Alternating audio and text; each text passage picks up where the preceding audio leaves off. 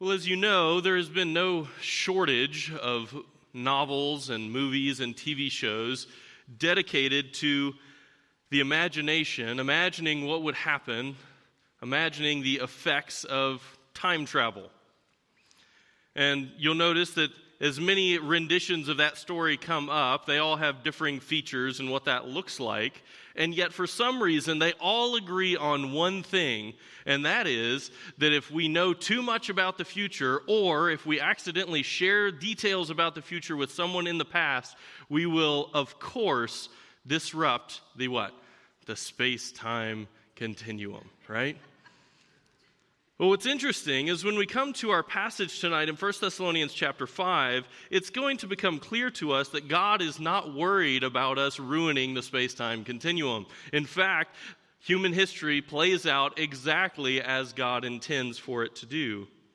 The other thing that we'll find out in our passage tonight is God does not want us to not know about the future. God very much desires that we know about the future. And God expects not only for us to know what is going to happen in the future, but He expects us to live differently today because of what we know about what is coming. And so for our theme in 1 Thessalonians chapter 5, we're going to say it this way. Keeping the day of the Lord in mind will motivate Christians to live hope-filled, gospel-centered lives. Keeping the day of the Lord in mind will motivate Christians to live hope-filled, gospel-centered lives. You know that we've been studying 1 Thessalonians over the last couple semesters, and the first 3 chapters of 1 Thessalonians, Paul and Silvanus and Timothy wrote about their personal experience with the church at Thessalonica. And Paul wrote about how thankful he was for that church and how they have been growing and how well they've done. He wrote about how he wished he could visit them, but he was prevented, of course. And then he talked about the report that Timothy brought back from that church and how encouraged he was. Well, in chapters 4 and 5, we see in chapter 4, verse 1, finally then, brethren. And so Paul transitions there to explaining some things to the Thessalonians that they need to know, either questions that they had that they sent through Timothy, or possibly just things that Paul desired to communicate to them. And so we saw in chapter 4, verses 1 and 2, the vital importance of spiritual growth. Brandon walked through that passage with us about how no matter how well we are doing, we need to desire to excel still more. In verses 3 to 8 of chapter 4, Jonathan walked us through how we can pursue sexual purity in a perverse world, and Paul reminded them of the importance of that. In verses 9 to 12 of chapter 4, Vikram walked us through how we can put our faith into action, and what does it mean that we actually live in loving one another. And then last time, Jonathan taught us through 4:13 to 18, and we talked about a Christian's hope in death. How our hope comes knowing that Jesus Christ will come and return for His church. And so that brings us to chapter 5, verses 1 to 11, which we'll study tonight and next week. So let's go ahead and read the passage together, and then we'll study it some more. 1 Thessalonians chapter 5, verse 1. Now as to the times and the epochs, brethren, you have no need of anything to be written to you. For you yourselves know full well that the day of the Lord will come just like a thief in the night. While they are saying peace and safety, then destruction will come upon them suddenly, like labor pains upon a woman with child, and they will not escape. But you, brethren, are not in darkness, that the day would overtake you like a thief. For you are all sons of light and sons of day. We are not of night nor of darkness. So then let us not sleep as others do, but let us be alert and sober. For those who sleep do their sleeping at night, and those who get drunk at night. But since we are of the day, let us be sober, having put on the breastplate of faith and love, and as a helmet the hope of salvation. For God has not destined us for wrath, but for obtaining salvation through our Lord Jesus Christ, who died for us, so that whether we are awake or asleep, we will live together with Him. Therefore, encourage one another and build up one another, just as you also are doing. You'll see as we read through the passage that Paul is going to make 3 profound claims concerning the day of the Lord in this passage. And all of these claims come in the negative. You probably saw them as we read through. There were 3 very important nots that we saw. First, In verses 1 to 3, we see that the unbelievers will not escape the day of the Lord. In verse 2, he says, you know full well that the day of the Lord will come. And then at the end of verse 3, it says, they will not escape. But in verses 4 to 7, we see that believers must not live unaware of the day of the Lord. Verse 4, you, brethren, are not in darkness. In verse 5, we are not of night nor of darkness. And then in verses 8 to 11, we saw the third important not of our passage, and that is that God will not subject his people to the day of the Lord. Verse 9, God has not destined us for wrath. Now, in the spirit of full disclosure, that is how the passage breaks down, but we're only going to cover verses 1 to 3 tonight, and you'll have to come back next week for the rest. So, the first of three profound claims that Paul makes here concerning the day of the Lord, verses 1 to 3, unbelievers will not escape the day of the Lord. In verse 1, Paul makes his first assertion here, and that is, it is important that we know about the day of the Lord. Look at verse 1 again. Now, as to the times and the epochs, brethren, you have no need of anything to be written to you. Now is a transition word, so we see that Paul is shifting topics slightly, although staying in the same genre, the same general ballpark. But he says, now, as to the times and the epochs, brethren, the times and the epochs. Some scholars have tried to distinguish between these two words, and if they do that, they say that times really refers to a specific period of time, the quantitative portion of time, and the epochs refers to a particular kind of time, the qualitative measure. So, for instance, I might say, hey, how have you been doing the last couple of months? And you think in a term, the matter of weeks and months. Or I could say, how have you been doing so far this semester? And I describe the kind of time that you've been enjoying the last couple of months. Or for another example, this is the year 2024. That's a very measurable way of saying the year. Or we could also say this is an election year. And that immediately communicates to your mind something different than just the number, right? And so we might say that the times and the epochs has to do with when the day of the Lord might come and what it will look like. But I think actually more likely is that these terms, the times and the epochs, came to be kind of a catchphrase together. That is, that these words used together explain a certain topic that Paul is bringing up. Because in Daniel chapter 2, verse 21, in the Greek translation of the Hebrew Old Testament, it says this, it is he, God, who changes the times and the epochs. He removes kings and establishes kings. And again, in Acts chapter 1, verse 7, Jesus said to them, it is not for you to know times or epochs. The idea is that God is the one who controls the big picture of human history. God controls the eras of human history. And so Paul brings it up. Are you wondering, are you curious about what's going to come next? What's the next big chapter of human history?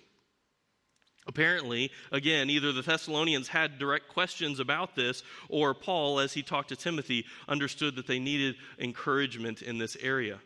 But notice that he says, as to the times and the epochs, what's going to be the next big event? Brethren, you have no need of anything to be written to you. So is Paul frustrated with them? Is he angry that they would ask this question? You don't need anything to be written to you about that. No, notice he uses the word brethren. It's a term of endearment. He loves this church. He's thankful for them. But is it bad to have questions about the timing of the end of the age? I don't think we can say that at all. Biblically, all through the Psalms, all through the prophets, even in Revelation chapter 6, when the martyrs cry out, and what do they cry out? How long, O Lord? Lord, will you tell us when? Having questions about timing and about the end of the age are normal things. In fact, our Lord's greatest, largest section of teaching on the end of the age in the Olivet Discourse, Matthew 24 and 25, was kicked off by exactly this question. When the disciples came and they said to him privately, tell us, when will these things happen and what will be the sign of your coming and of the end of the age? It is normal and even good for us to want to know, Lord, when will the end of the age come? Doesn't mean we get the answer as much as we want, but it's good for us to wonder and trust the Lord with that. But notice that Paul doesn't give them an answer, does he? He says, you're wondering about this, but you have no need of anything to be written to you. And so as we're sitting here wondering, we say, Paul, why would you say the Thessalonians don't need to be written to about this topic, and then proceed to write 11 verses worth of content about this topic? Why write about something that doesn't need to be written about? Well, I'm sure there's a lot of good answers that could be stated here, but I came up with three. Number one, why would Paul write about something that didn't need to be written about? Well, it's to emphasize the topic. Remember back in chapter 4, verse 9, where it says, "Now as to the love of the brethren, you have no need for anyone to write to you, for you yourselves are taught by God to love one another." When Vikram taught us through that passage, he made the point that this is a rhetorical device called a paralipsis. You say, I wish I didn't have to say this, and then you say it anyway to draw emphasis to that topic, to make it important for you to notice it. We see the same thing in verse 13. "But we do not want you to be uninformed, brethren." Paul uses that wording, that construction a lot in his letters. Often says, we don't want you to be unaware. We don't want you to be uninformed. And the point is, this is something too important to miss. You cannot be unaware of these things. You can't be uninformed about this. In Philippians chapter 3, verse 1, Paul says, "Finally, my brethren, rejoice in the Lord. To write the same things again is no trouble to me, and it is a safeguard for you." It is something for you to be certain about. So Paul has no problem reminding the Thessalonians even of something that they should already know.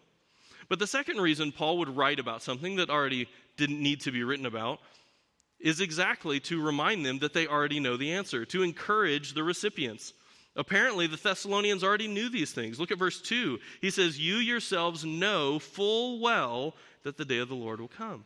They already know this. And so he's reminding them of this. And just so you know, pastors love to do this in counseling. We're sitting across the desk from you, or sitting across the living room from you, and we're talking about something going on in your life. And we say, I know that you know this, but, and then we say it again. Why? One, to remind you that that's the thing you need to be thinking about in this stage of your life, but also to remind you, to encourage you. This is the truth. You know the truth. You know the Word of God. Do this.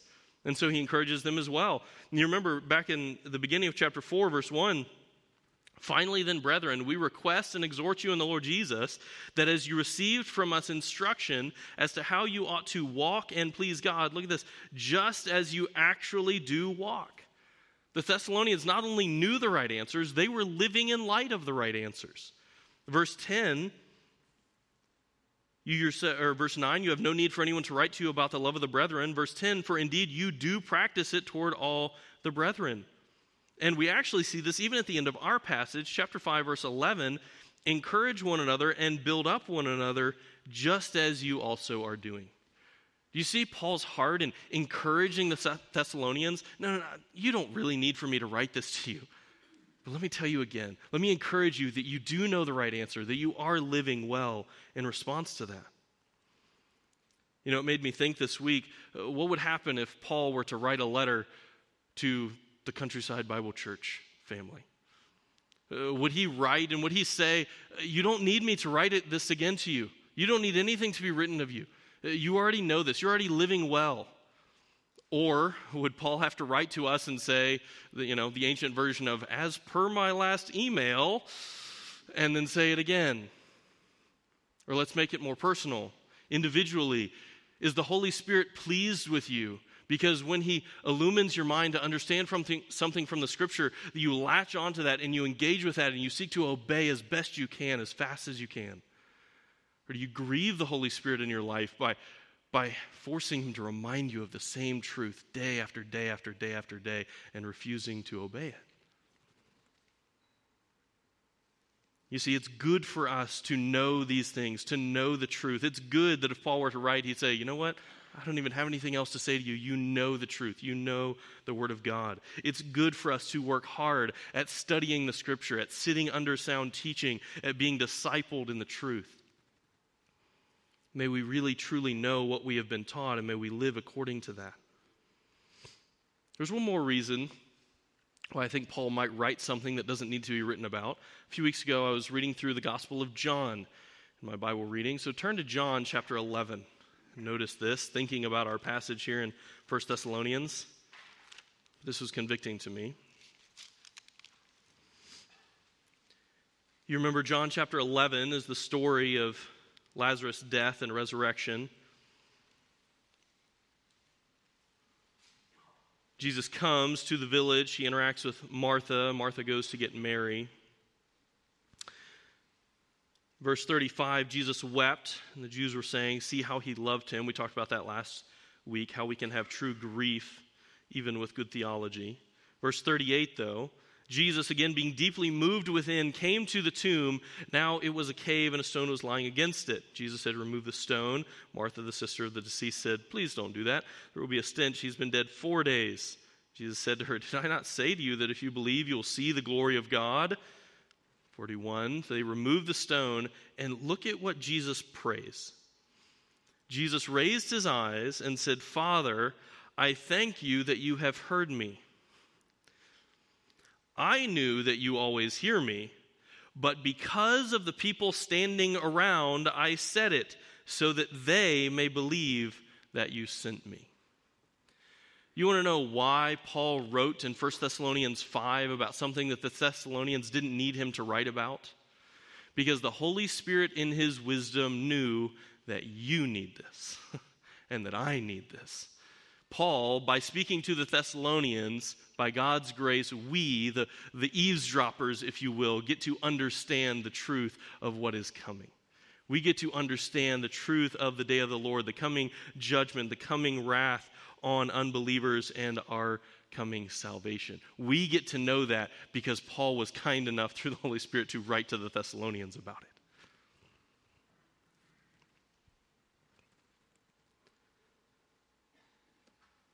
I hope that you see, just in this short verse we've already covered, that it matters that we know about the Word of God. It's important that we know the truth. And it's important that we know the truth about the things coming in the future. You know, when you come to eschatology and Christians, you pretty much get one of two extremes, right? You get the one person that loves this, and they will argue with you on social media all day long. Or you get the rest of us, which we usually like to call ourselves panmillennialists, right? Tom's been teaching us about being a premillennial. Panmillennial is the one that says, I'm sure it'll all pan out in the end, right? But we can't be either of those. We can't be the one who uses God's truth to be belligerent, and we can't be the ones that don't care, even if we pretend like we're trusting in the Lord because of that. We have to know the truth of the Scripture. We have to understand it. Eschatology matters. We talked about that last week in chapter 4. Eschatology and what you think about the hope of the resurrection matters when your loved one dies. And as we're going to see tonight, understanding the day of the Lord and the coming judgment matters for how you live your life and how important the gospel is to you. So, it's important that we know about the day of the Lord. But the second thing that Paul is going to talk about here in our first section is not only is it important that we know about the day of the Lord, but it's important what we know about the day of the Lord. And so, in verse 2, we're going to talk about first the definition of the day of the Lord. The definition of the day of the Lord. Look at verse 2. For you yourselves know full well that the day of the Lord will come just like a thief in the night. He continues to encourage them. You yourselves know this. It's something that you've known before that still has effect now. And you know full well. You know this with precision, with accuracy, carefully. What do they know? Well, they know that the day of the Lord will come just like a thief in the night. So the question is, what is a day of the Lord? The day of the Lord. Well, there's only a handful of usages of this kind of language in the New Testament. Paul uses it in 1 Corinthians chapter 1, 1 Corinthians chapter 5, 2 Corinthians chapter 1. He calls it the day of our Lord Jesus, or the day of our Lord Jesus Christ. And from those, we really, the main thing we draw out of that is that this has to do with something at the end of the age, a period of time at the end of the age. Acts chapter 2, verse 20 quotes an Old Testament text. And so there's really three primary texts in the New Testament that deal with this idea of the day of the Lord. Our text in 1 Thessalonians 5, 2 Thessalonians chapter 2, and 2 Peter chapter 3. Now we'll come back to those as we get to them. But really, the day of the Lord terminology, that phrasing, really is an Old Testament idea. It's used at least 19 times in 8 different Old Testament books. And so we see in passages like Isaiah chapter 13, verses 6 to 11, It says, "Wail, for the day of the Lord is near. It will come as destruction from the Almighty." Or verse 9 of Isaiah 13, "Behold, the day of the Lord is coming, cruel, with fury and burning anger, to make the land a desolation, and he will exterminate its sinners from it." Verse 11, "Thus I will punish the world for its evil and the wicked for their iniquity." In context, he's talking about the judgment God will bring on the nation of Babylon.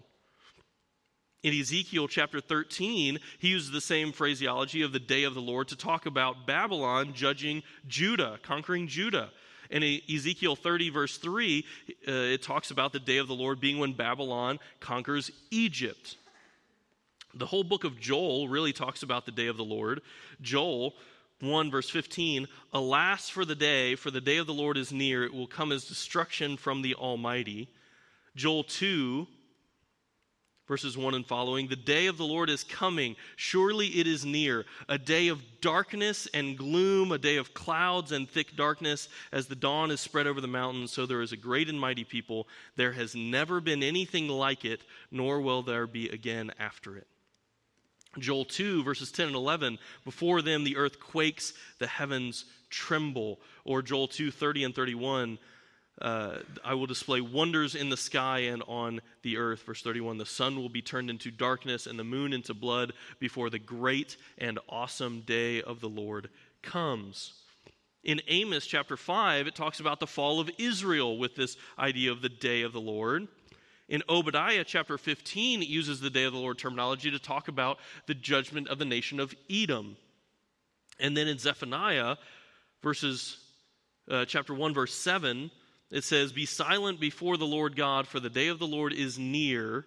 In verse 14, "Near is the great day of the Lord, near and coming very quickly." Verse 15, "A day of wrath is that day, a day of trouble and distress, a day of destruction and desolation, a day of darkness and gloom, a day of clouds and thick darkness." Malachi 4 calls it the great and terrible day of the Lord.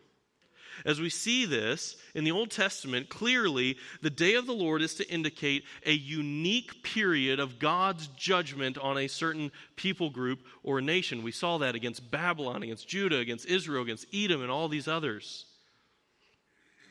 And so in one sense, we could say a day of the Lord seems to be that period of judgment. And yet, we have the idea that the day of the Lord hasn't happened yet. It's coming later. And so we might say these temporal days of the Lord, if you will, are these near fulfillments of that judgment are on those nations, but there still is another coming fulfillment.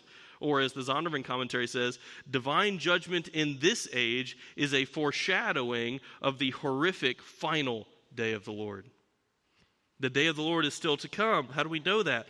Well, in 2 Thessalonians chapter 2, verse 2, Paul encourages the Thessalonians not to be disturbed by the idea that the day of the Lord passed them by. The implication is you're not going to miss it, right? You will know when the day of the Lord comes. Joel chapter 2, verse 2, we read it a minute ago, "There has never been anything like it, nor will there be again after it." You're not going to miss the day of the Lord and be like, "Oh, was that thing that happened last Thursday?" No. The day of the Lord is coming. What is it? What are the signs that it comes? What will happen when it does come? We'll compare some of these Old Testament references to the day of the Lord to what Tom has taught us in the book of Revelation. Isaiah chapter 13, verse 10, "The stars of heaven and their constellations will not flash forth their light. The sun will be dark, and the moon will not shed its light." Or Joel 2:10, "Before them the earth quakes, the heavens tremble, the sun and the moon grow dark, and the stars lose their brightness." But then we go to Revelation chapter 6, verses 12 to 14. "I looked when he broke the sixth seal, and there was a great earthquake. And listen, the sun became black as sackcloth made of hair, and the whole moon became like blood, and the stars of the sky fell to the earth." Or Revelation chapter 8, talking about the trumpet judgments. "The fourth angel sounded, and a third of the sun, and a third of the moon, and a third of the stars were struck, that they were darkened." Revelation chapter 16, the bowl judgments. "The fifth angel poured out his bowl on the throne of the beast, and his kingdom became darkened." You see, this language of the day of the Lord, this judgment that God will bring, was fulfilled temporally in these Old Testament nations as God brought them under judgment. But ultimately, the day of the Lord comes in the future, the 7-year tribulation period where God uniquely pours out his wrath on the earth and its inhabitants. The day of the Lord will come.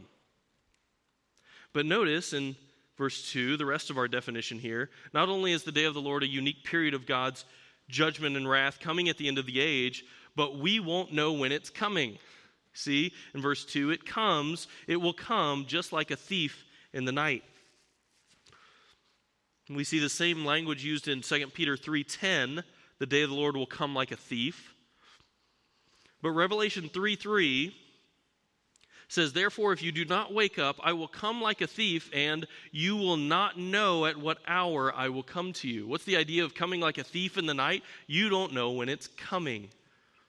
Jesus says this in Matthew 24 and 25 in the Olivet Discourse. Matthew 24:36, of that day and hour no one knows, not even the angels of heaven, nor the Son. Even Jesus in his humanity, in his human nature, did not know the day or hour, but the Father alone. Matthew 24:44, for this reason you also must be ready, for the Son of Man is coming at an hour when you do not think he will. Matthew 25:13, be on the alert then, for you do not know the day nor the hour. The day of the Lord will come just like a thief in the night. But it's very interesting. Look at verse 2. You yourselves know full well. You know precisely that we can't know precisely.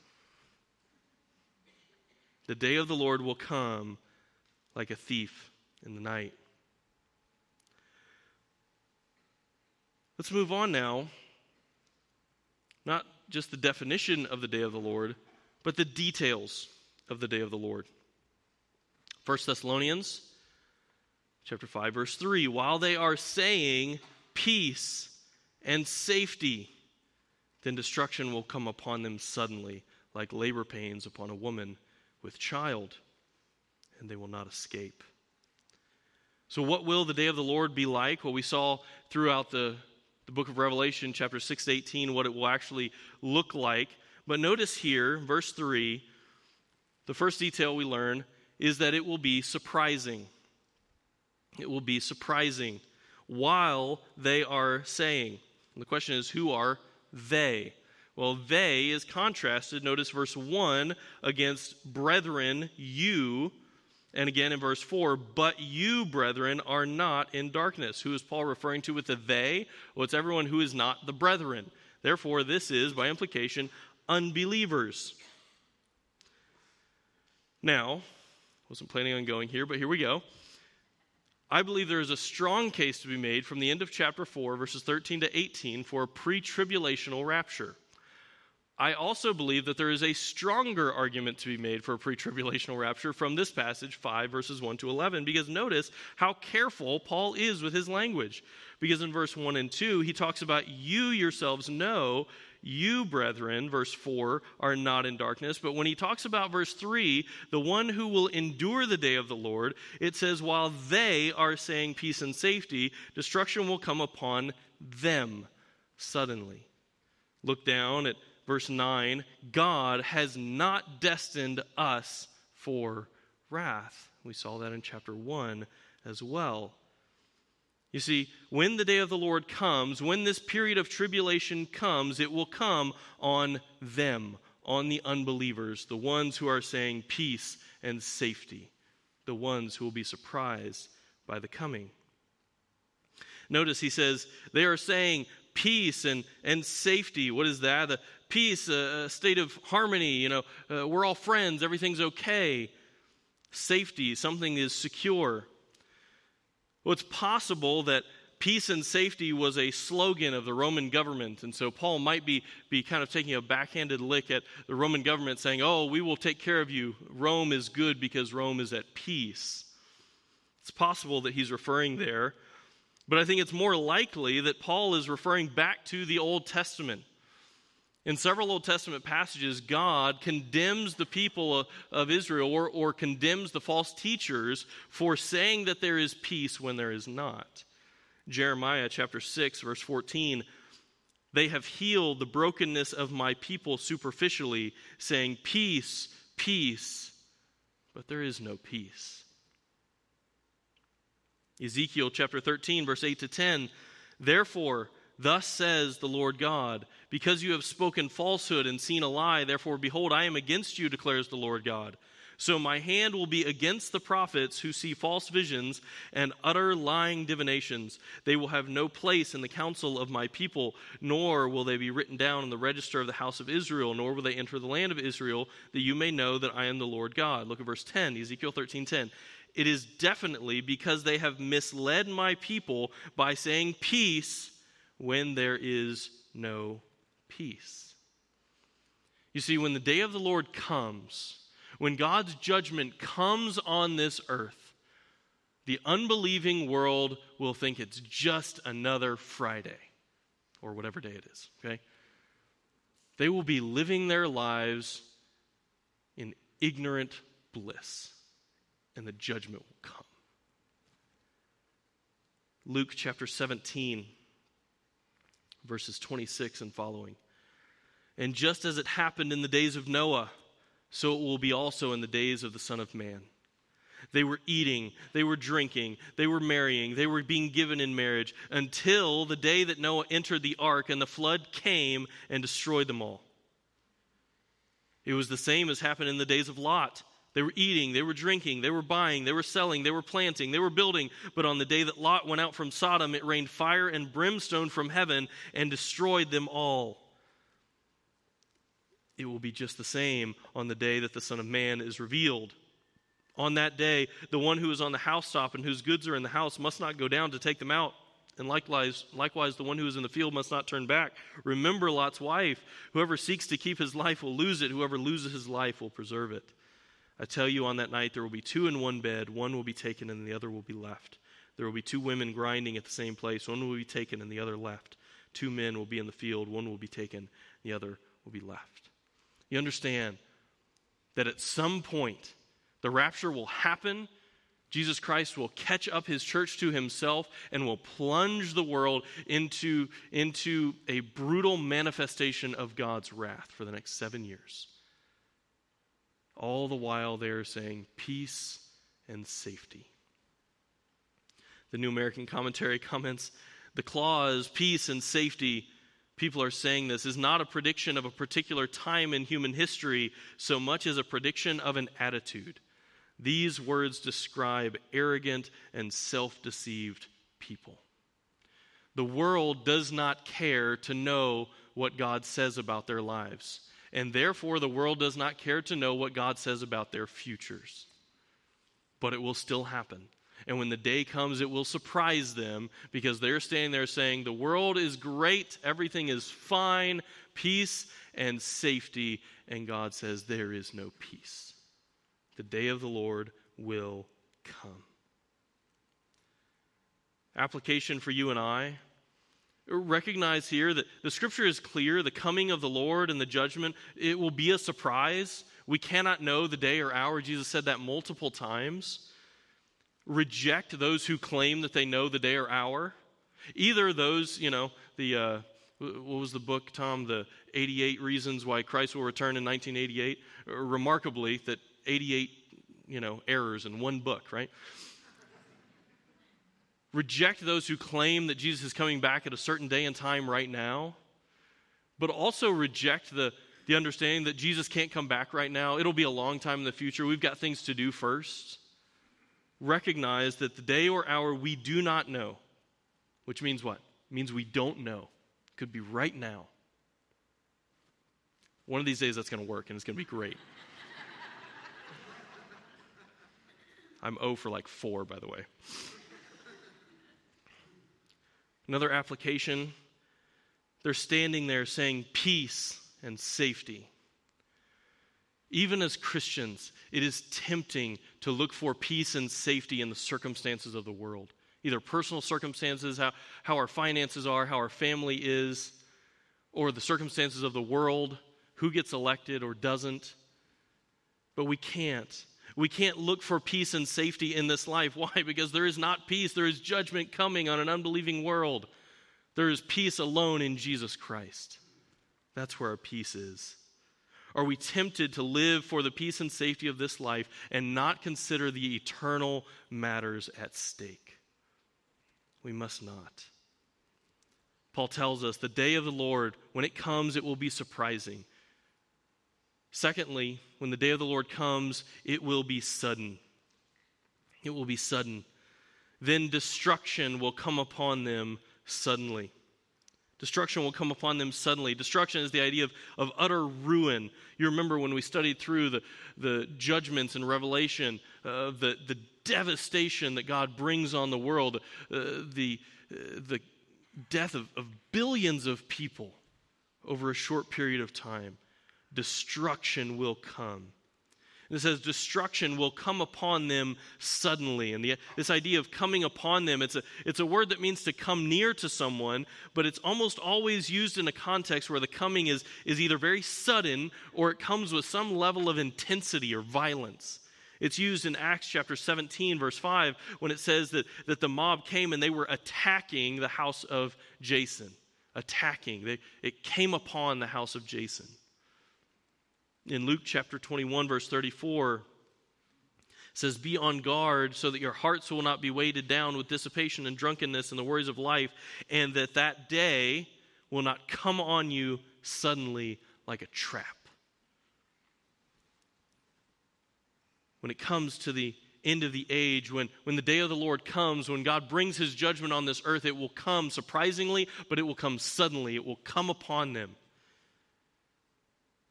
It's interesting. You can't see it as well in English, but in the Greek, even the word order and the tenses Paul uses here, it's all jumbled up. He's writing with urgency.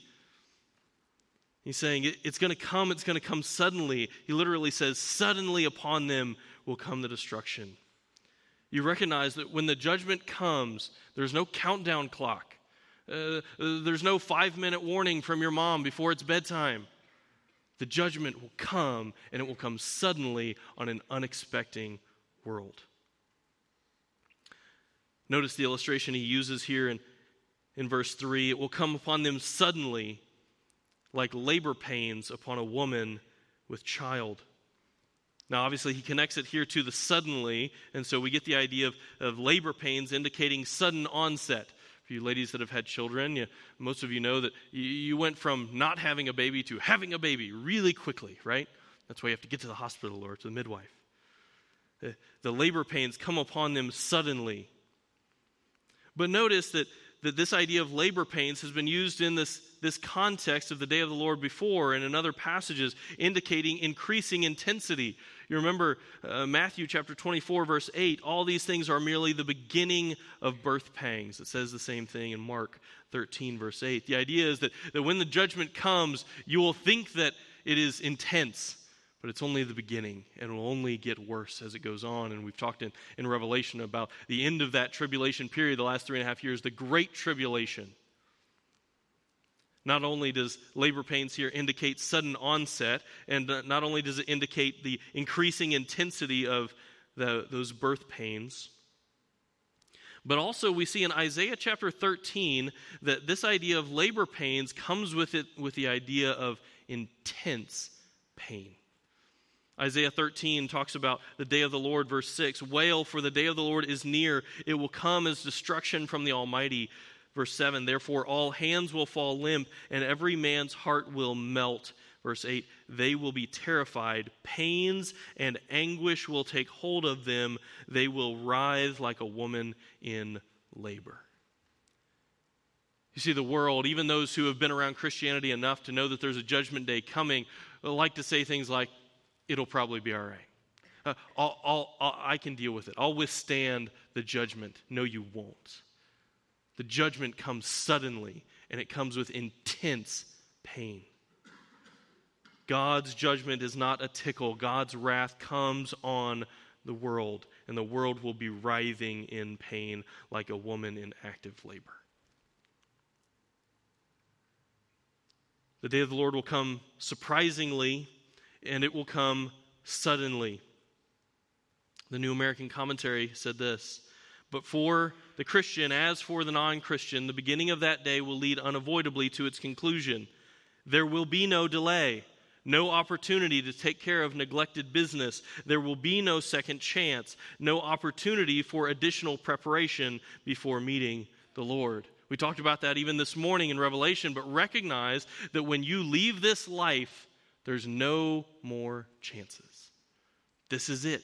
You're either in Christ and will enjoy the blessing of that, or you are not, and you will stand before the Lord on Judgment Day. There is no delay. It comes upon them suddenly. Recognize that whenever the judgment comes, it will come, and you won't have time to figure it out then. Then won't be the time to share the gospel with your neighbor. Then won't be the time to send the missionary overseas. There won't be any more time. We recognize that God is in perfect sovereign control over human history, but we don't know what that is. We are in a race against time to proclaim the gospel to the world. They need it, or the destruction of the day of the Lord will come upon them suddenly. We don't have unlimited time. So let me ask you, honestly, are you faithfully, fervently praying for the salvation of the people in your life who do not know the Lord? Are you looking for every opportunity to speak the truth of the gospel into their lives? Are you praying that our church would raise up young people to go to the nations, to take the gospel where the Lord's name hasn't been named? Are you looking for opportunities for your kids and grandkids to get that kind of training so that they might go? Do you recognize that the day of the Lord, when it comes suddenly? We have an urgency to proclaiming the gospel. Because once the judgment comes, not only will it be surprising and sudden, but it will be sure. It will be sure. Verse 3 ends, and they will not escape. In English, you're not allowed to do a double negative. You're allowed to do that in Greek. They will surely not escape. It's used of a literal escape in 2 Corinthians chapter 11 when Paul writes that, remember, that he was being persecuted, and so he was let down in a basket over the city wall, and it says that he escaped the ruler of Damascus that way. But Paul writes here in 1 Thessalonians 5 that when it comes to the day of judgment, when it comes to the day of the Lord, the day of wrath on this earth, they will not escape. There will be no baskets over the wall for the unbelieving world when the day of the Lord comes. The Bible Knowledge Commentary: no more can the world escape the coming wrath of God when it breaks out on the day of the Lord than a pregnant woman can escape her labor pains. Once it comes, and there is no turning back. The day of the Lord will be sure. Amos chapter 5, one of the Old Testament day of the Lord passages, verses 18 to 20, says, alas, you who are longing for the day of the Lord, for what purpose will the day of the Lord be to you? It will be darkness and not light. What do we say to the unbelievers who say, man, I just wish this would be over? Say, no, you don't wish it would be over. It will be darkness and not light to you. Verse 19, as when a man flees from a lion and meets a bear, or he goes home, leans his hand against the wall, and a snake bites him, will not the day of the Lord be darkness instead of light, even gloom with no brightness in it? Zephaniah 1, verse 18, neither their silver nor their gold will be able to deliver them on the day of the Lord. Are you here not being one who has entrusted your life to Jesus Christ and you are relying on your status in this life to save you in the day of judgment? It will not. Their silver nor their gold will be able to deliver them on the day of the Lord's wrath, and all the earth will be devoured in the fire of his jealousy, for he will make a complete end, indeed a terrifying one, of all the inhabitants of the earth. When the day of the Lord comes, it will be sure. They will not escape. We've seen that unbelievers will not escape the day of the Lord. It's important that we consider these things. It's important that we know about the day of the Lord, and it's also important what we know about the day of the Lord. When it comes, it will be surprising. While they're saying peace and safety, The destruction will come upon them suddenly, and they will not escape. If you're here tonight and you are not a believer in Jesus Christ, and I don't mean you've heard the stories and you think that might be true. If you are not someone who has renounced your sinful life and put your whole hope of getting into heaven, of being right before God on Jesus Christ and his death alone, you will not escape. There is no other way to say it. That is the truth. When it comes to Judgment Day, you will not escape the wrath of God. Recognize that God is a holy and a righteous God, and he must punish our sin and our rebellion. And just so you know, you are a sinful person, a rebellious person against God's law. Jesus Christ was not. Jesus Christ lived a perfect life. He died a perfect death as a substitute for his people. And if you turn from your sin and you trust in Jesus Christ, you don't have to be the one who doesn't escape. You can be the one in verse 9 that God has not destined us for wrath, but for obtaining salvation from the Lord Jesus Christ. Turn with me back to Joel chapter 2. We'll wrap up our time.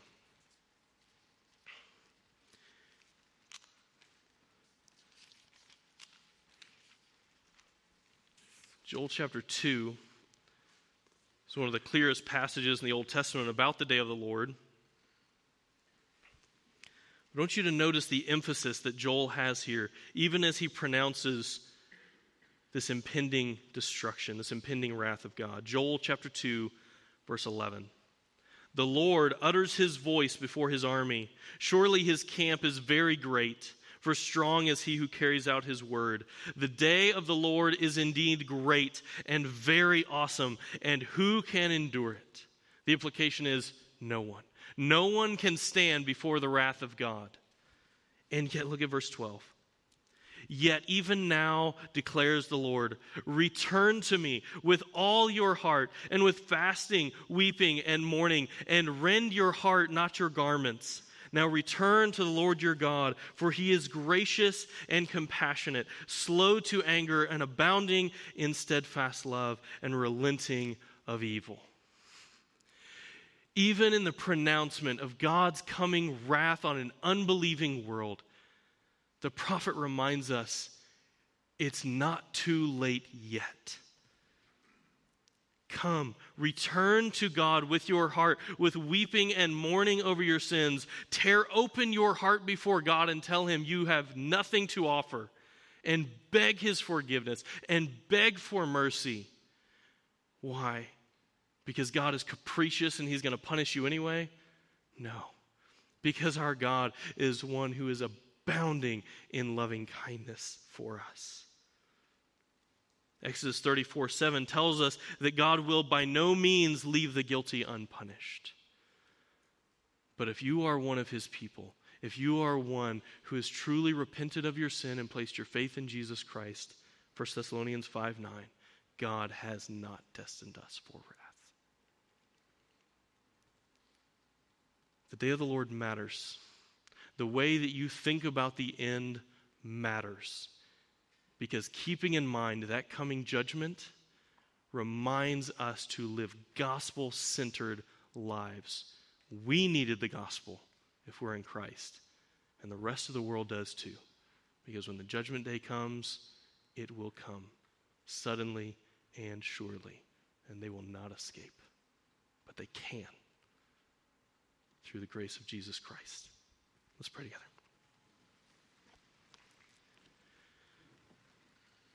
God, we thank you for the time. We thank you for your word. God, I pray for those of us in here who are in Christ, who we have been saved by your grace. God, I pray that this would be motivating for us. That we would be reminded that the only thing standing between this world and your coming wrath is your perfect Son, Jesus Christ, and his sacrifice on the cross. And I pray that it would be our delight, our duty and delight to share the gospel of Jesus Christ with everyone we meet. That we would take it not only to our kids and grandkids and our neighbors, but we would take it across the street and across the world, that we would tell everyone that there is a way to avoid the coming judgment, that there is a way to be saved from the wrath of God. And that way is Jesus Christ our Lord. God, I pray for anyone here under the sound of my voice that has not repented of their sin and trusted in Christ, that right now would be their moment of salvation, that you would use the Holy Spirit to work in their hearts, to regenerate them and make them a new creature. That they would go from being a son of darkness to being a son of light, from being one waiting on a sudden destruction to being one who is not destined for wrath. Pray that you would do that even tonight. Amen.